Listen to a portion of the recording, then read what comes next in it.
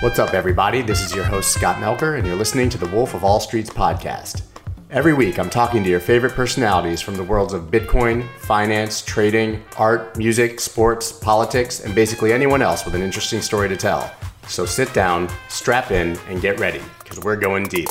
Let's go. I'd like to thank my sponsors, Round the X and Voyager, for making today's episode possible. We'll hear much more about them later on in the episode. This podcast is powered by Blockworks Group, the only events and podcast production company I trust. For access to the premier digital asset conferences and in-depth podcast content, visit them at blockworksgroup.io. I promise you will not be disappointed.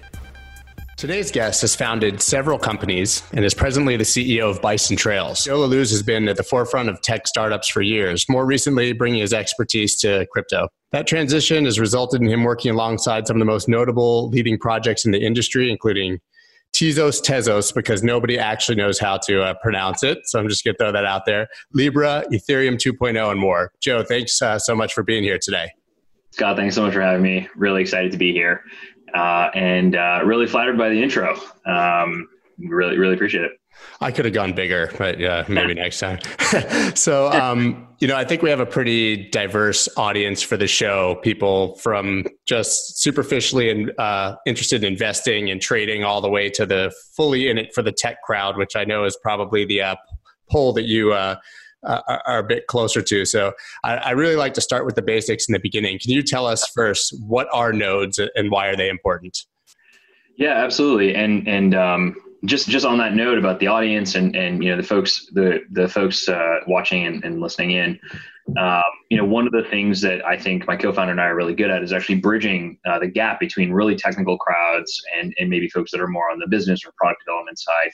And one of the reasons why I'm super excited to be building a company in the blockchain and crypto space is because of that sort of that tension between really technical concepts and the sort of esoteric vibe that crypto has, and the sort of the fact that we want to get more adoption, more sort of regular day-to-day mainstream adoption in the ecosystem. So super happy to be there and bridge those gaps. And really happy to talk about it.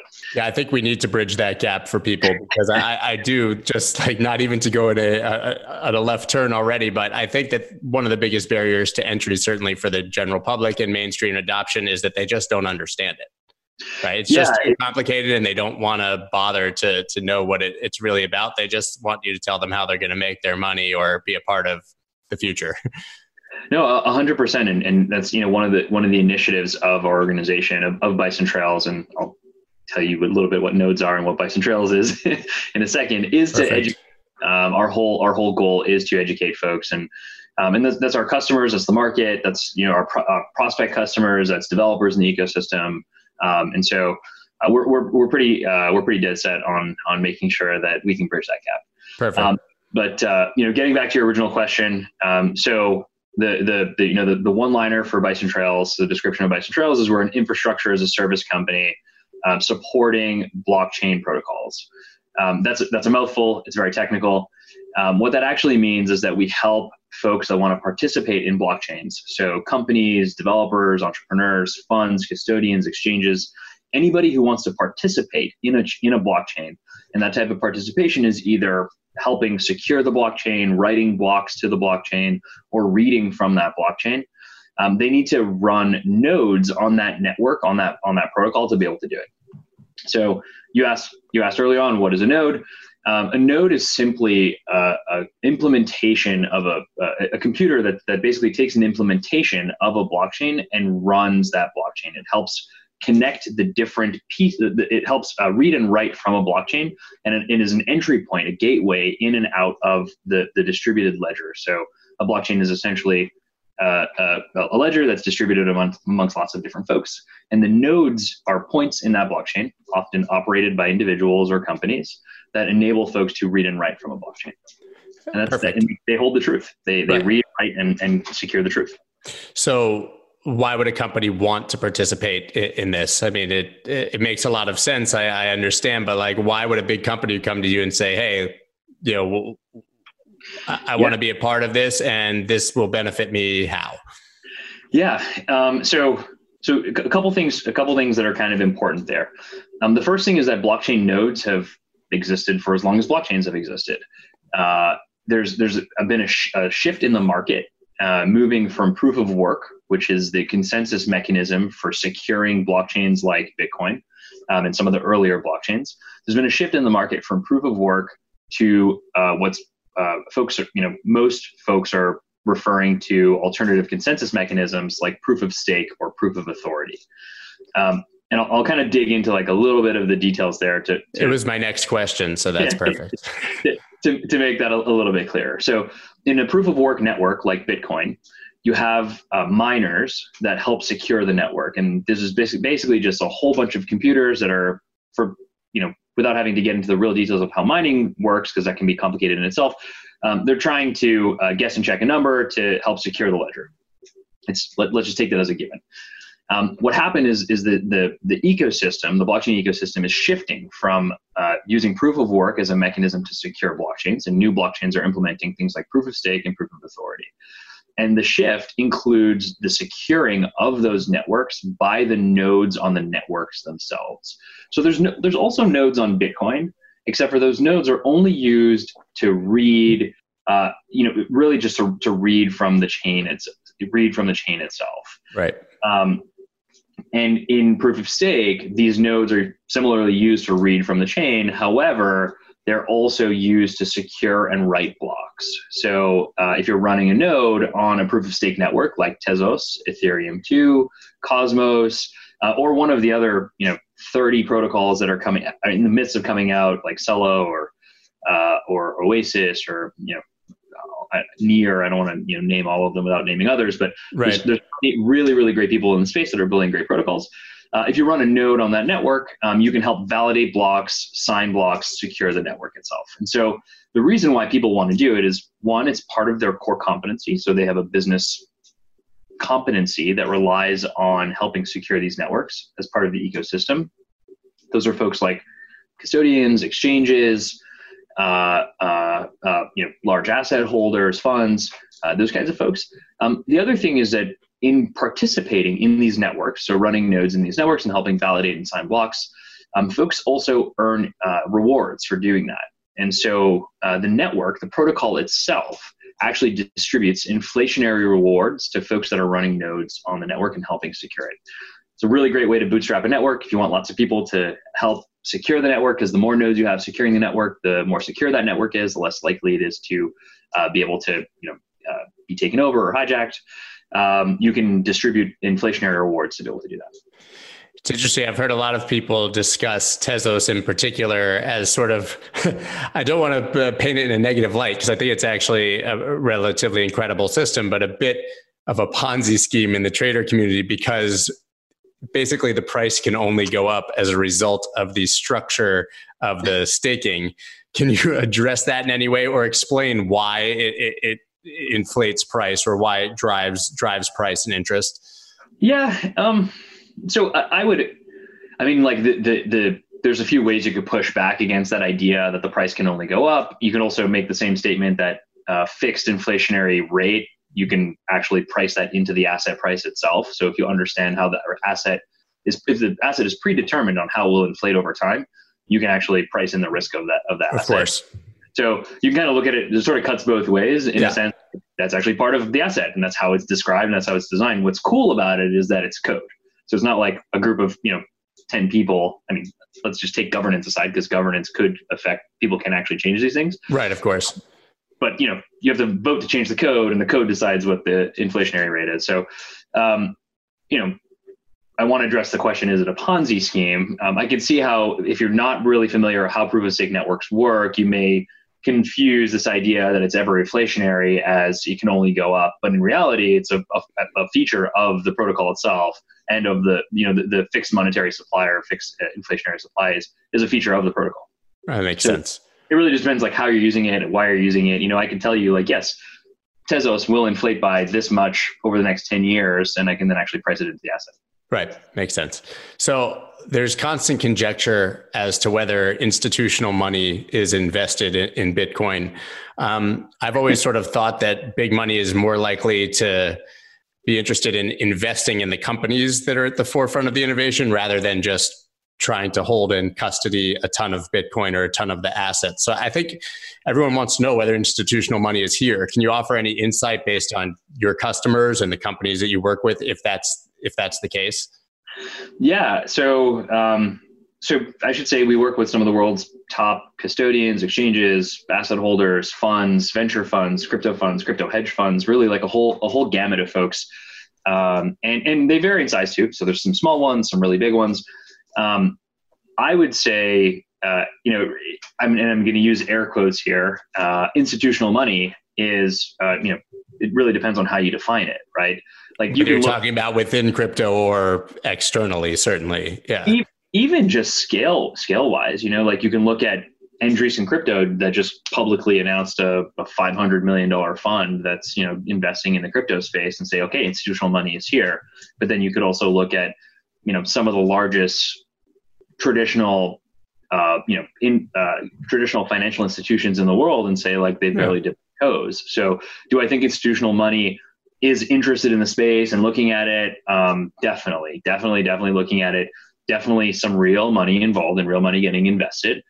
Has it reached exit velocity from an institutional perspective? I don't think so. But I mean, I don't know for a fact. You know what I mean? I'm not running the balance sheet at Goldman. Of course, but we see, obviously it's a somewhat different conversation, but like JP Morgan starting their own, Ripple or XRP competitive blockchain, right? Which, it's crypto, it's internal and it's a completely different conversation. But I guess to that degree, we know that they're at least interested. I guess the question will be how much of their money they actually put into the ecosystem. But I guess that remains to be seen.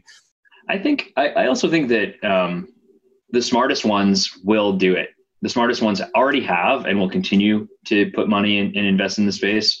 And for me, I define smartest by the ones that are looking at the time horizon of 50 or 100 years. I've always been amazed by this. It's funny. I don't know if it's lore or if it's the true story or not, but I've always been amazed by this like story of like, Fidelity invests on like 100-year timelines. I think like that kind of concept is fantastic. And we're going to see the institutions that are thinking on these really long-term timelines and not in the 3-4 year return cycles.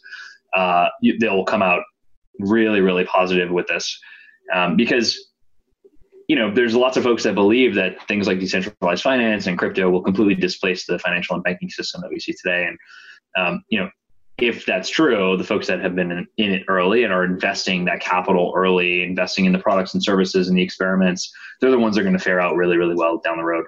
So there are people who think that. Do you think that that's the case? Do you think that DeFi is the future of finance? Yeah, I do. I think that the incarnation of DeFi that we see today is experimental, and that the version of DeFi that we will see that is the future of finance is not the version of DeFi that we see today. It will become way more mature. There will be better infrastructure. There'll be better security, more robust products and services that are built on top of it to both address individuals as well as institutional needs. But I do think that it is the future of finance. I think that decentralized finance will significantly disrupt the financial ecosystem. Yeah, I tend to agree. So we've kind of got the basics here, why people would want to run a node and what it is. So how does Bison Trails specifically solve the node problem for an individual? Like what are you offering? Yeah. What barriers to entry are you eliminating? Those things? Yeah. So the easiest way to describe this is we make it incredibly easy for folks to run highly secure nodes or computers on these different protocols. If you're a builder in the space, that's actually a very difficult task to do. So my co-founder and I have been entrepreneurs for a really long time. In particular, we're both technical. We're software engineers. We've been building products and services this is going to sound crazy. We've been building products and services for almost 18 years together. This is they didn't have computers 18 years ago. That's crazy. You should see the ones we were building on. Believe me, I had a Commodore 64 in the 80s. I know all about it. The funny thing is, hopefully the sarcasm translates to those who aren't looking at my face on video. Yeah, no, it's real. We've been building for a really long time. We built a number of startups in the past, technical startups. We tend to focus on solving technical problems. And we're builders. We build first. Every time we we work on a company, we always build the first version of everything we've done ourselves, build the software ourselves. And when we got into the crypto space, when we started getting involved in the blockchain and crypto space, which I should say really, this is odd, but actually happened more as an investor first than as a builder, because we were sort of on the tail end of our exiting our last company. We said to ourselves, let's just let's build a few different products and services and see what it's like to build in the crypto and blockchain space, and could not get past this idea that the infrastructure component was incredibly immature. And so in sort of like Web 2.0 or in non-crypto, non-blockchain ecosystems, there's a tremendous amount of tooling and a tremendous amount of infrastructure, products and services you can use so that you can focus on the thing that you do best. So let's say we were like, at one point we tried to build a wallet, and building a wallet means you actually have to build every single thing from the protocol level all the way up to the user experience of the wallet. Yeah. It's kind of like if I said to you, like, go build Gmail. Here's the SMTP protocol. You'd be like, where do I start? Right? There's probably 600 products and services and stack layers in between in that stack. And so we said to ourselves, one, this is incredibly hard. It's going to be super hard to get more entrepreneurs that have to build in the space, that have that kind of experience working in other ecosystems.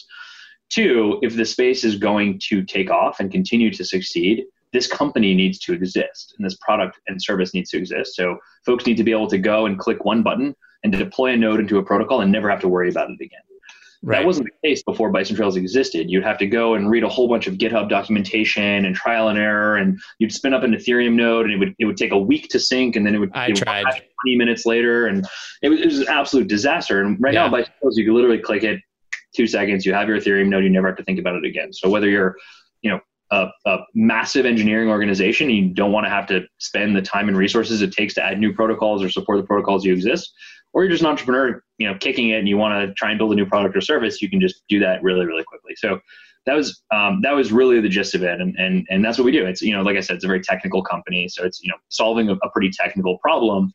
But the cool thing about it is that it's this intersection of technology as well as these, the sort of like financial products, because the protocols themselves, by running nodes in the network, you help secure the network and you receive rewards for doing that. So we have plenty of folks that are funds, and they're really interested in participating in things like staking and proof of stake and governance. So it's basically a fix it and forget it solution to something extremely complicated, and the person doesn't have to understand it at all. They just need to know why they want to do it and that you're going to handle it for them. That's the idea. Which is interesting. I've tried before, and I'm not a particularly technical person, but running a node is extremely complicated, and few and far between the people who will be able to figure it out and then actually stick with it on their own, if they even have figured it out. So even, honestly, even technical teams, so not just technical people, but technical teams that know how to do it, think it sucks. It's not an enjoyable experience. It's hard. Thinking about the security vectors and the risks associated with that security, making sure that it's always up, making sure you can always connect to it. It's just another variable that folks that are building products and services don't want to have to deal with. Well, let's talk about security. So what are the issues if you're an individual running a node? Everybody is superficially, obviously, aware of the risk of hacking, but usually it's like, how are they going to SIM swap me, steal my Bitcoin, hack my computer? But I think you're taking it to a whole other level when you're talking about running a node. So what are you talking about when you're talking about security? Yeah. So most of the time when we're talking about security, specifically around a node, it's this idea of surface area of attack on that node itself. And you can think of that from the perspective of the protocol, so the blockchain itself, or you can think about it from the perspective of the operator of that node. So me as an operator, I would like to make sure that my node is up and running 24/7. It's distributed around the world in the sense that it has redundancy. So if there's an issue on the East Coast of the United States, that my node doesn't go down, that it can easily and seamlessly move to Singapore, for instance. And I can still connect to it, even though now it's physically located in Singapore. So it's sort of dissociating the concept of a node from the physical elements of a node. So we think about that from a security perspective. We also think about as an operator, you think about it as like, how do I make sure that no one else has access to it? How do I make sure that it's never going to go down, and that it's has the redundancy and availability that I need for my services? And then the third piece is and this is pretty unique to proof of stake protocols, so things like Cosmos and Tezos, is that really, if you are a node operator in one of these networks, you're incentivized to be a good actor in the sense that the protocol inflates and issues rewards for signing blocks and validating. You make more money for behaving well.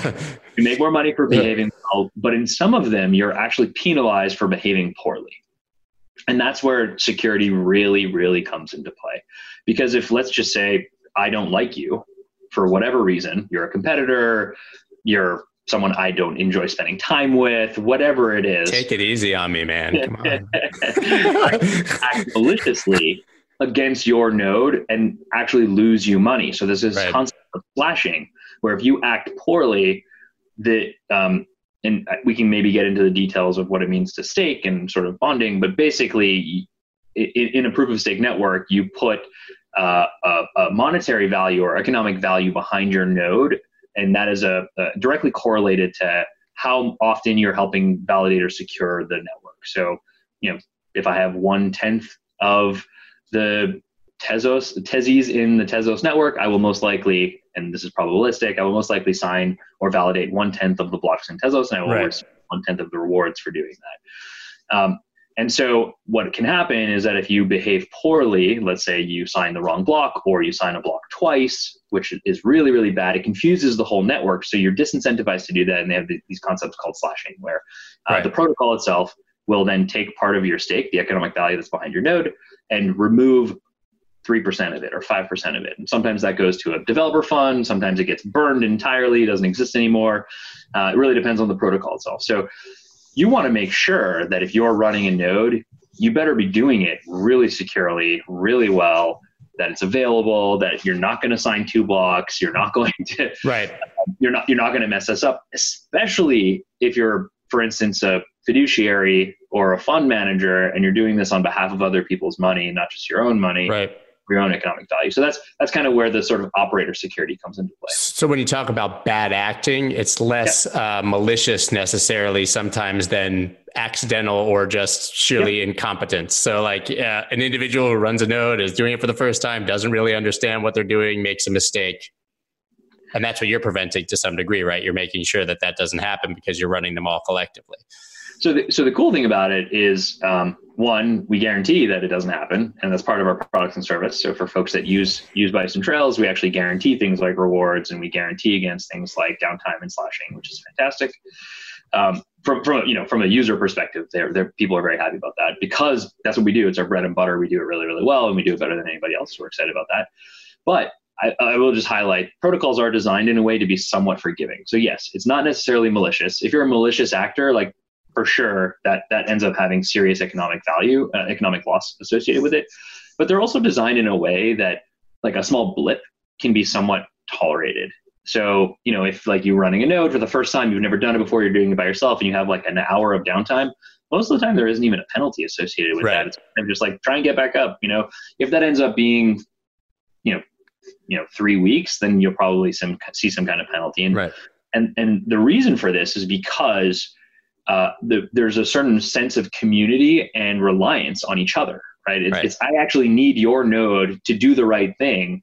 Otherwise, my node can't do the right thing. And so it makes sense that, you're sort of penalized for doing the wrong thing because you can really mess up the rest of us. I mean, at the core, these are very passionate and committed communities more than anything else, correct? I mean, if you put in all the work and the effort to actually do this, you want everyone to succeed together. I think that's one of the biggest selling points for proof of stake and one of the things that really draws people to it.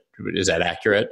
Yeah, absolutely. I mean, like, we've seen these communities just they're super passionate. They do things that I think are incredible, that are pretty unscalable. I'm very proud that myself, my co-founder, our team over time have become pretty active community members. We do things like help with the open source protocols themselves and contributing code. We contribute advice, and we contribute cross ecosystem advice. Like, hey, this protocol is thinking about this. Like, what do you think about these things? We also do things like help with governance, and Libra is a good example. Like, I'm on the technical steering committee of Libra. And, let's go there. Libra Association, and we help govern that association as well. So, we do a lot of stuff there, and really, really passionate communities doing stuff that's like incredible and unscalable. So you're 100% right. And they rely on each other. So let's talk about Libra, because I don't think there's a more polarizing or interesting topic, I think, in the space in general. And it's funny because it was such big news when it happened, and then there were the congressional hearings, and then it sort of seemed to disappear from the forefront, like anything in the modern news cycle, of course. I mean, an asteroid could hit the Earth and the news cycle would pass it by tomorrow.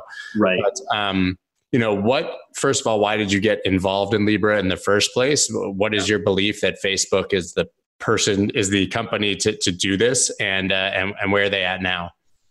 Yeah.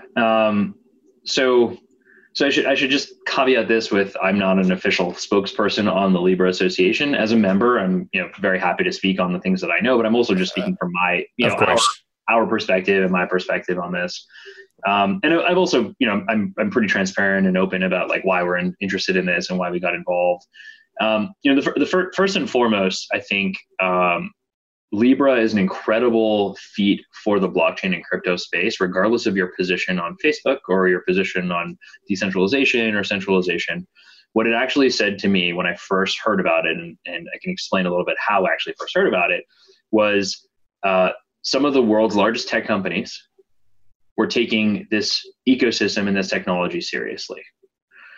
And this wasn't just, and no offense to JP Morgan, but this wasn't just JP Morgan building like something on a blockchain as an experiment internally to see what it was like. This was a pretty large, if not one of the largest tech companies in the world, taking this as a serious initiative to help, broaden financial inclusion as a mission. And to me, that was really, really strong signal, because I have outspokenly said that blockchains and crypto are an inevitability, that products and services will be built on top of blockchains and crypto that we don't, as everyday users, we won't even notice. We won't even know.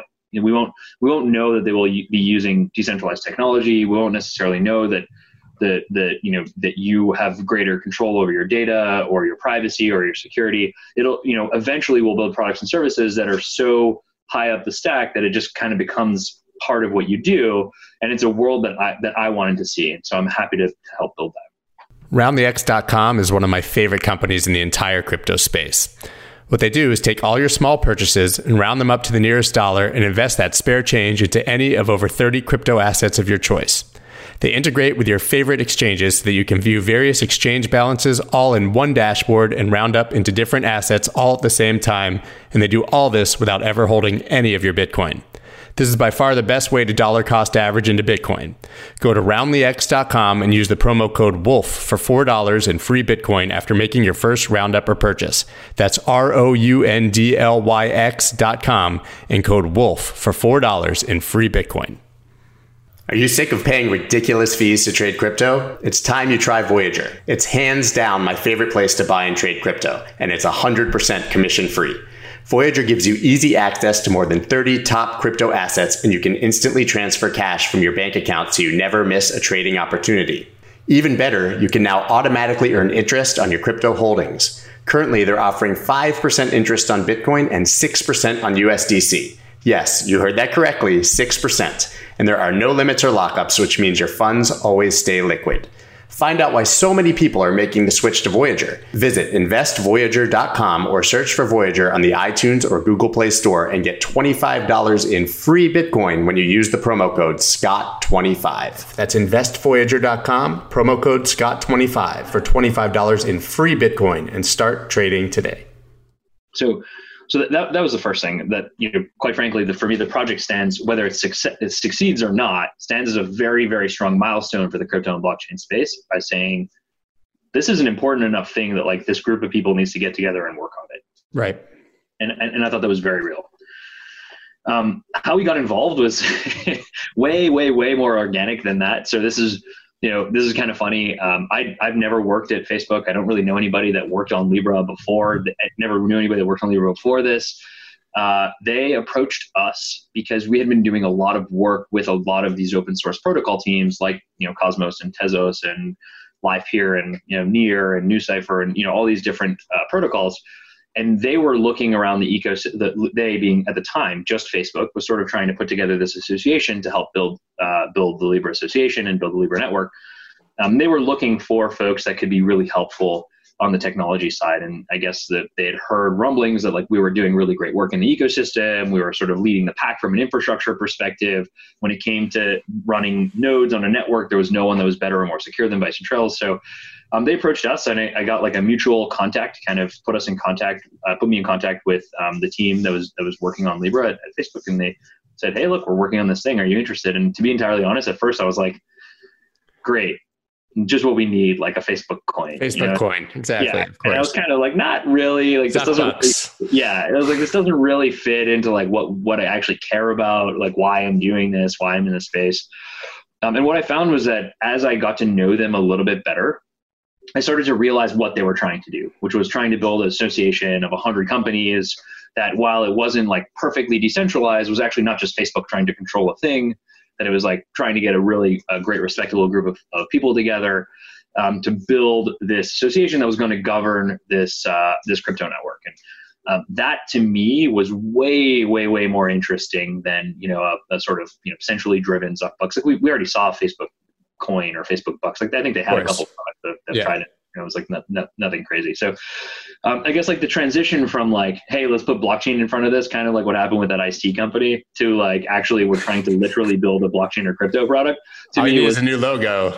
Right. Exactly. And that transition in my head was what made it really interesting to me. So at this point now, this is about a year and a half ago, because it was about, I guess the project was announced last summer. Probably got involved about 8 months before that, pretty quietly. And we were, at this point I was interested in sort of the potential, and then interested in the mission. And then ultimately, the thing that really hooked me once I kind of got to that point was this idea that Facebook and the rest of the association members, Libra association members, folks like Uber and Lyft and Shopify and Spotify, the reach of these companies are in the billions. And if you're someone who believes in blockchains and crypto and you believe that it could actually reach mainstream, this is a very, very, very strong case for how that might happen. It's true. And so I was super interested in helping drive that forward as well. So that's kind of how we got involved and why we got involved. Over the last year since the announcement, and it's been pretty close to exactly a year. Yeah. The association has been working on, some of the basic building blocks of democracy and creating like a governing body for a payment network. And so we've been doing everything like actually forming the association officially and then creating a technical steering committee and creating a board and hiring, a managing director and a CEO and putting together the different groups that you need to do to be able to actually build this thing and govern it. And it's that part's been super impressive and really impressive to be on the inside on. I don't think people realize then. So it was more when it was announced and even discussed and became international news, it was still just kind of an idea.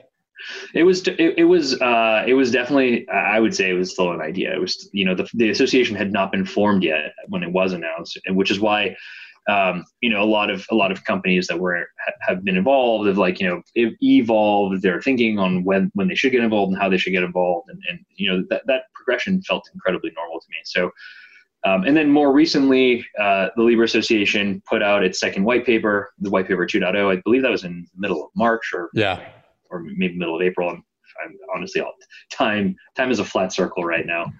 It's ridiculous. Yeah, it's ridiculous. Yeah, and that highlighted a lot of the sort of progression in the thinking of the Libra Association and Libra Network, and highlighted. The bee in my house. I actually didn't. Nobody's going to hear it, but I saw that fly by your face on the screen, which is.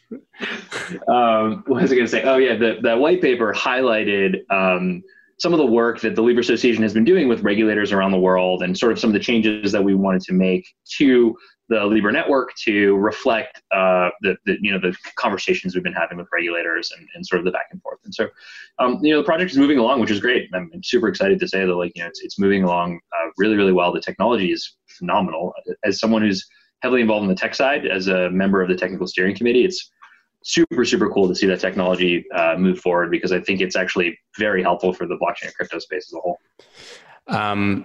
Do you fear as a part of the project that, well, I mean, obviously we've already seen the resistance, but that, the governments will see it as a threat to their own currency? Obviously, there's been the theory that, it could replace the dollar as the world's, global currency. I don't necessarily see that happening. And then we also know, obviously, that they're testing a digital euro, digital currency in China. So it seems like, at least the perception is this company, which you've explained it's not really the case. It's hundreds of companies, but, has come and said, we're going to replace all of your money, and make a more powerful and global form of money than any individual company has.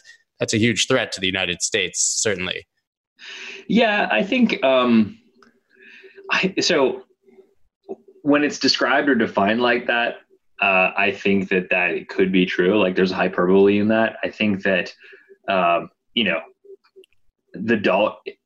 dollar is probably the best brand in the world. Yeah. And the only true safe haven asset, and that's not changing, but yeah. I'm not even talking about currency brands. I'm just talking about period. Brand, period. Like the best brand in the world is probably the dollar. And so to displace that brand would be incredibly, incredibly, incredibly difficult. I think more likely what we see is complementary systems that help move things like cross-border payments and remittances be smoother and easier and faster, including things like the dollar in it. And so the white paper 2.0 included multiple currencies within the Libra network. So things like Libra USD and Libra EUR and sort of embracing the idea that like the dollar isn't going anywhere and that Libra wants to be complementary to it and not looking to like replace it and threaten the United States or threaten the Eurozone. And I think that was, that's been a good change for the Libra project as a whole. I also think it makes it way, way more likely that it will be successful. Of course. Because people understand what a dollar is, people understand what a euro is. And so, getting back to like almost the first thing we talked about in this conversation, like one of the hardest things that we all have as people in crypto and blockchain is education and helping people understand. And so if we take steps to make it easier for people to understand what the hell is going on, they're more likely to use it, more likely to adopt it. So do I actually believe that it's like a threat to the United States and a threat to like sovereign nations? Right. I don't. I think it's going to be a really great complement. Yeah.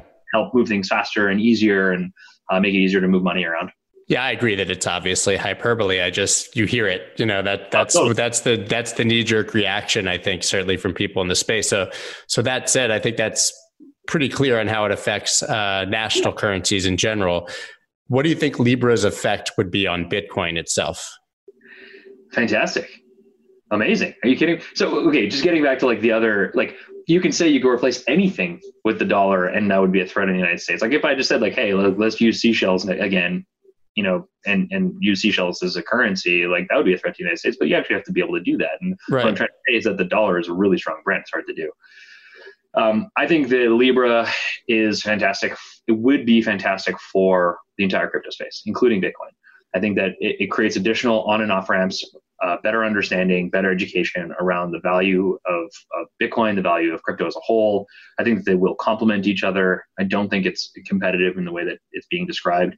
Similar, and I know there's lots of people that are completely obsessed with Bitcoin and think it's the only thing that should exist. And there's people that feel the same way about Ethereum and other networks. You sort of have these really great, passionate communities. And I think those are great, but I'm personally not one of those people. I actually think that they all need to interplay, and some will be successful and some will not. I'm not saying that all protocols will exist forever, but I think that if we live in a world where only Bitcoin exists 10 years from now, then the crypto and blockchain space will have probably failed. I agree. Yeah. And so there needs to be more. There needs to be more protocols. They need to continue to grow. And this is more about how do we continue to grow the entire ecosystem as opposed to like, is Libra taking market share from Bitcoin? I don't view it that way. I view it as Libra's existence helps bolster Bitcoin and vice versa. I mean, even at the most basic level of 1 billion people opening a digital wallet and understanding what that is and transacting with it should open the door to the entire crypto space. If you eliminated everything else you said, that one simple thing, as you said, the education and awareness, and getting past the sort of tech backend and complications that people see with it and aren't interested, which is interesting. And you said something about this before, and it was something that I wanted to ask you about. Do you think that there ever will be a point when retail and institutions worry less about how the blockchain itself works and more about just accepting and using it. For example, like nobody asks how email works. Nobody asks how a credit card works. Nobody asks how a cell phone works. They just use it, right? We don't worry about the inner workings of the internet. We just go on the internet and and they've made it incredibly simple to do that for any person. So when do we get to that point with blockchain and all of these things that are being built on it? Yeah. Okay. So to save myself from making a prediction about when this actually happens. We love predictions. We'll hold you to it. I'm going to mark this down. Yeah.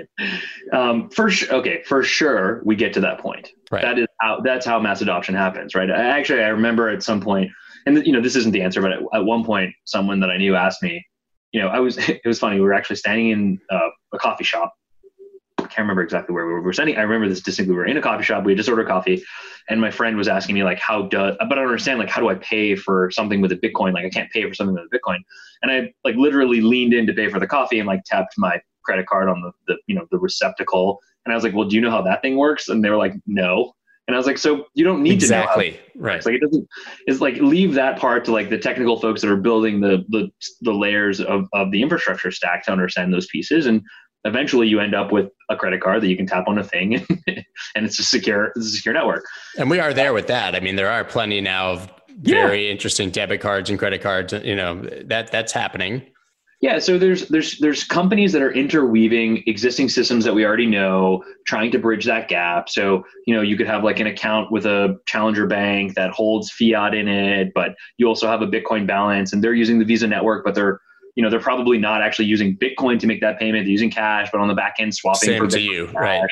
You don't matter. You don't matter. It doesn't matter to you. You don't know the difference. And I think we're going to continue to see companies build those abstraction layers over time. And so to answer your question more pointedly, when does that actually happen? It's already happening. It's just a matter of how broad that's happening, how much trust folks have in the crypto assets themselves, what kind of utility they're getting out of the crypto assets.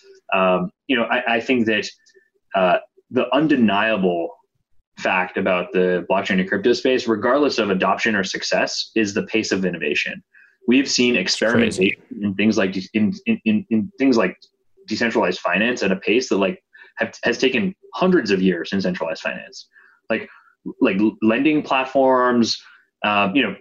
Just the sheer concept of there being $1 billion locked up in decentralized finance lending platforms, which is actually old news, right, is insane to me. It means that we went from this didn't exist 2 years ago, right? This didn't exist 2 years ago to now there's $1 billion that people have locked up, saying yeah, I want to create loans and earn interest on this in this new asset class. That's the pace at which that's happening. It's speeding up. That's the thing. It's not slowing down. It's not staying stagnant. It's speeding up. And so I don't know when we end up in a perfect world where no one knows that the blockchain's running everything. I don't know when that happens, but what I do know is that the pace of innovation in this space is it's even on the inside, it's impossible to keep up with everything. It's super hard. So you touched earlier on, I guess, the beginnings of your story and how you got here, but I would love to hear the story of how you started and sold a company to Etsy and then how, I guess, in concert with that, whether you were already interested in blockchain, how you actually got interested in crypto and blockchain, I guess what your Bitcoin story is and sort of just your timeline to getting here.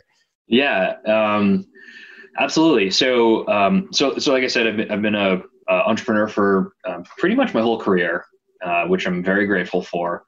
I've had a couple of successes from an entrepreneurship perspective, but learned a lot of really hard lessons along the way, really valuable lessons along the way. My co-founder and I like to joke that we've built 3 companies, but failed at 25 other ones. Right. Just honestly, probably not a hyperbolic characterization. There was probably 25 companies we didn't actually build into companies, that they were ideas or projects that never actually happened. Right. And our my Bitcoin story is kind of nerdy. The truth is, it's actually, it sort of fits. It makes a lot of sense. A Bitcoin story is inherently nerdy. It sort of makes a lot of sense. My co-founder and I were working on this other company back in 2011 or 2012. And my first interaction with Bitcoin and there's been a few since, and I can kind of like milestone them out because, you know, they're not all long stories. But the first interaction I had with Bitcoin was there was this engineer that was working with us on this company, and he had left the company, and a few months later, we had found these really long-running processes on these computers, these servers that we had, because we had our own servers. This was before even people had made a huge jump to like AWS. It was the beginning, like it wasn't pre-AWS, but not every company was AWS yet.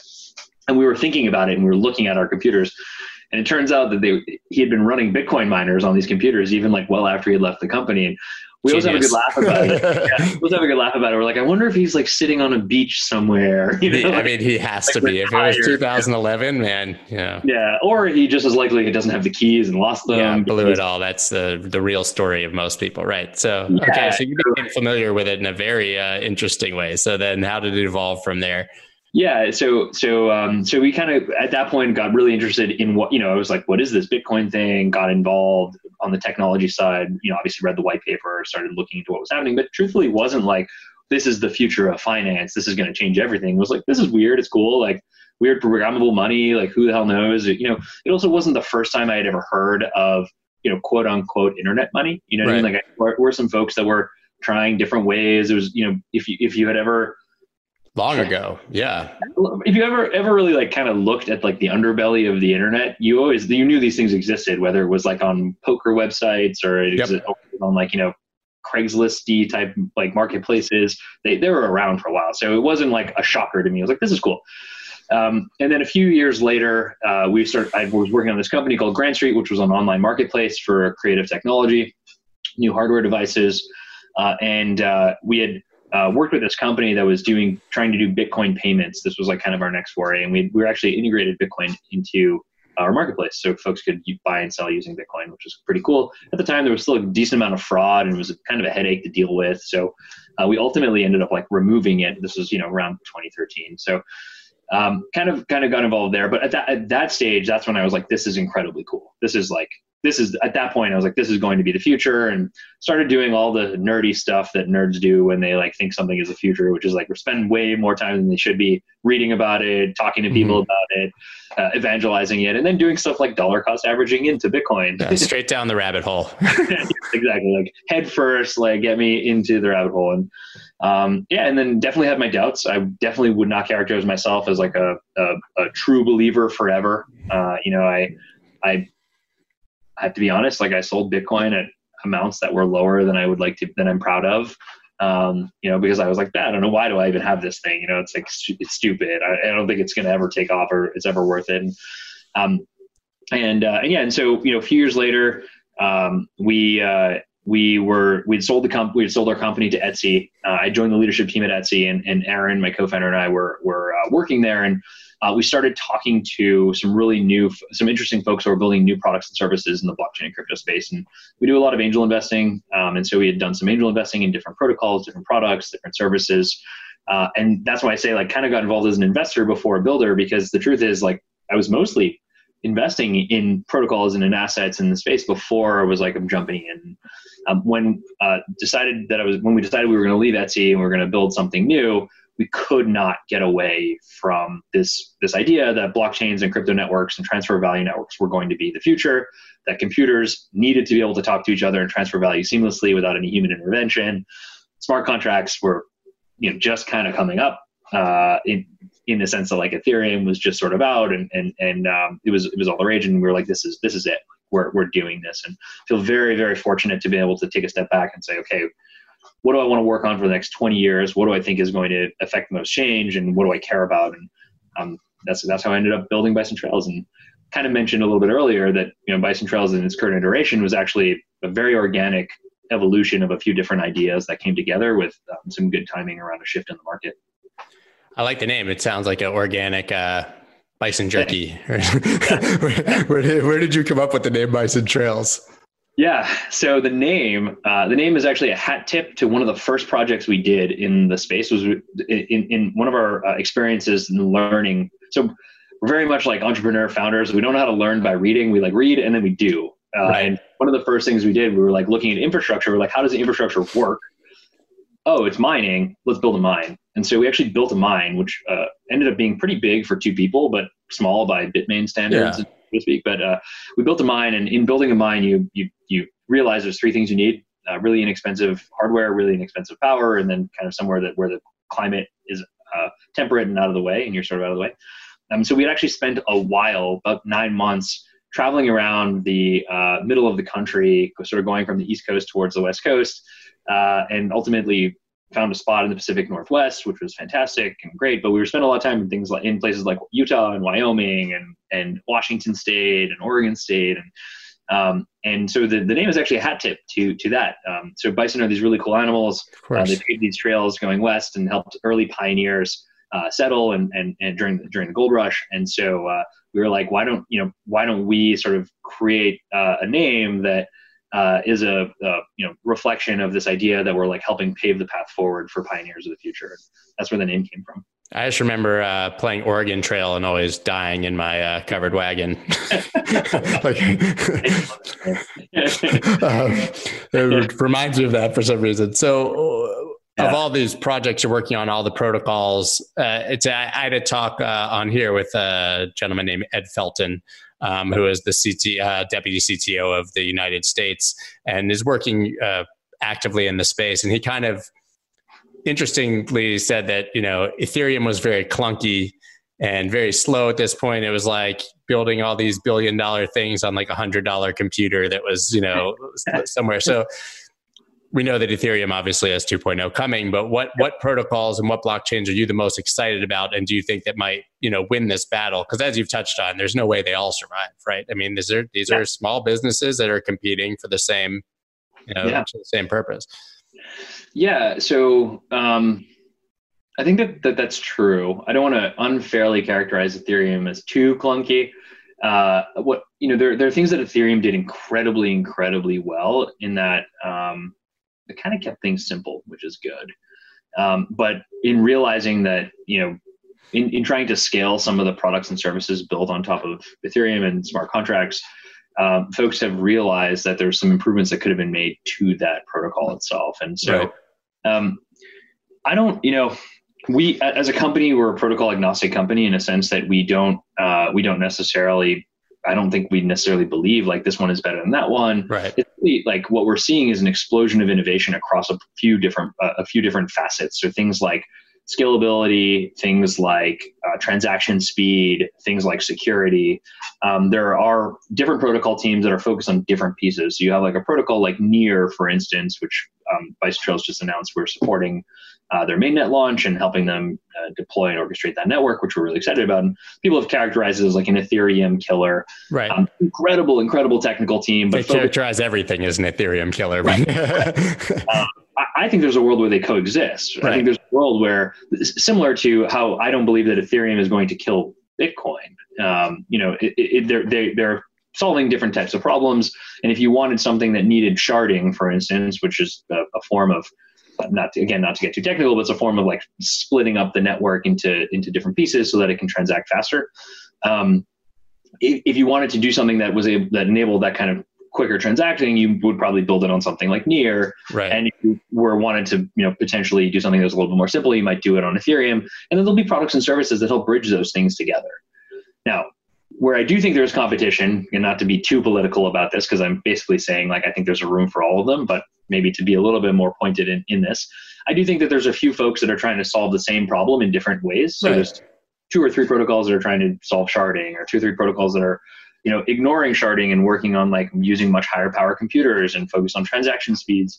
And I think they will compete probably for utility and for market share. And honestly, it's a hard battle, right? You're battling for the hearts and minds of these communities, and developers are fickle, and they want to use the best and the fastest thing, and those things evolve. And so, the communities have to evolve with them. All that being said, things like HTTP or SMTP, which are powering the internet today, and email, those still exist. HTTP was invented a long time ago. Yeah. It's like, it's true. So there's some really great ones coming out. And what is the Blockchain Alliance? I know that you're a part of it, and I think that people are probably generally unaware of it and its importance. I know there's a total pivot, but it's something that I know that you're passionate about. Yeah.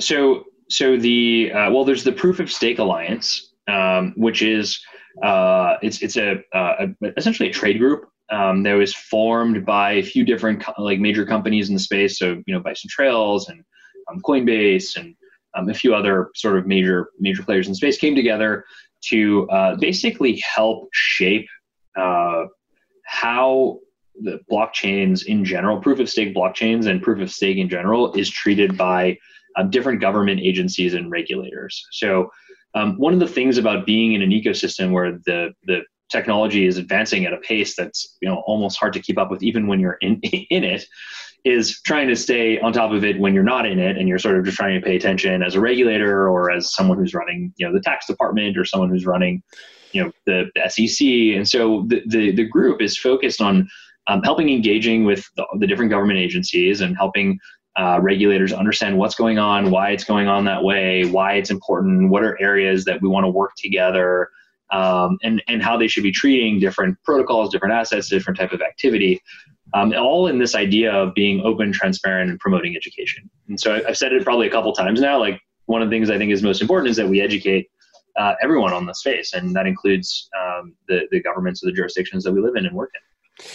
So are you actually enacting policy or helping enact policy? Or are you guys more consultants so that, literally just so they can even understand the underlying topics?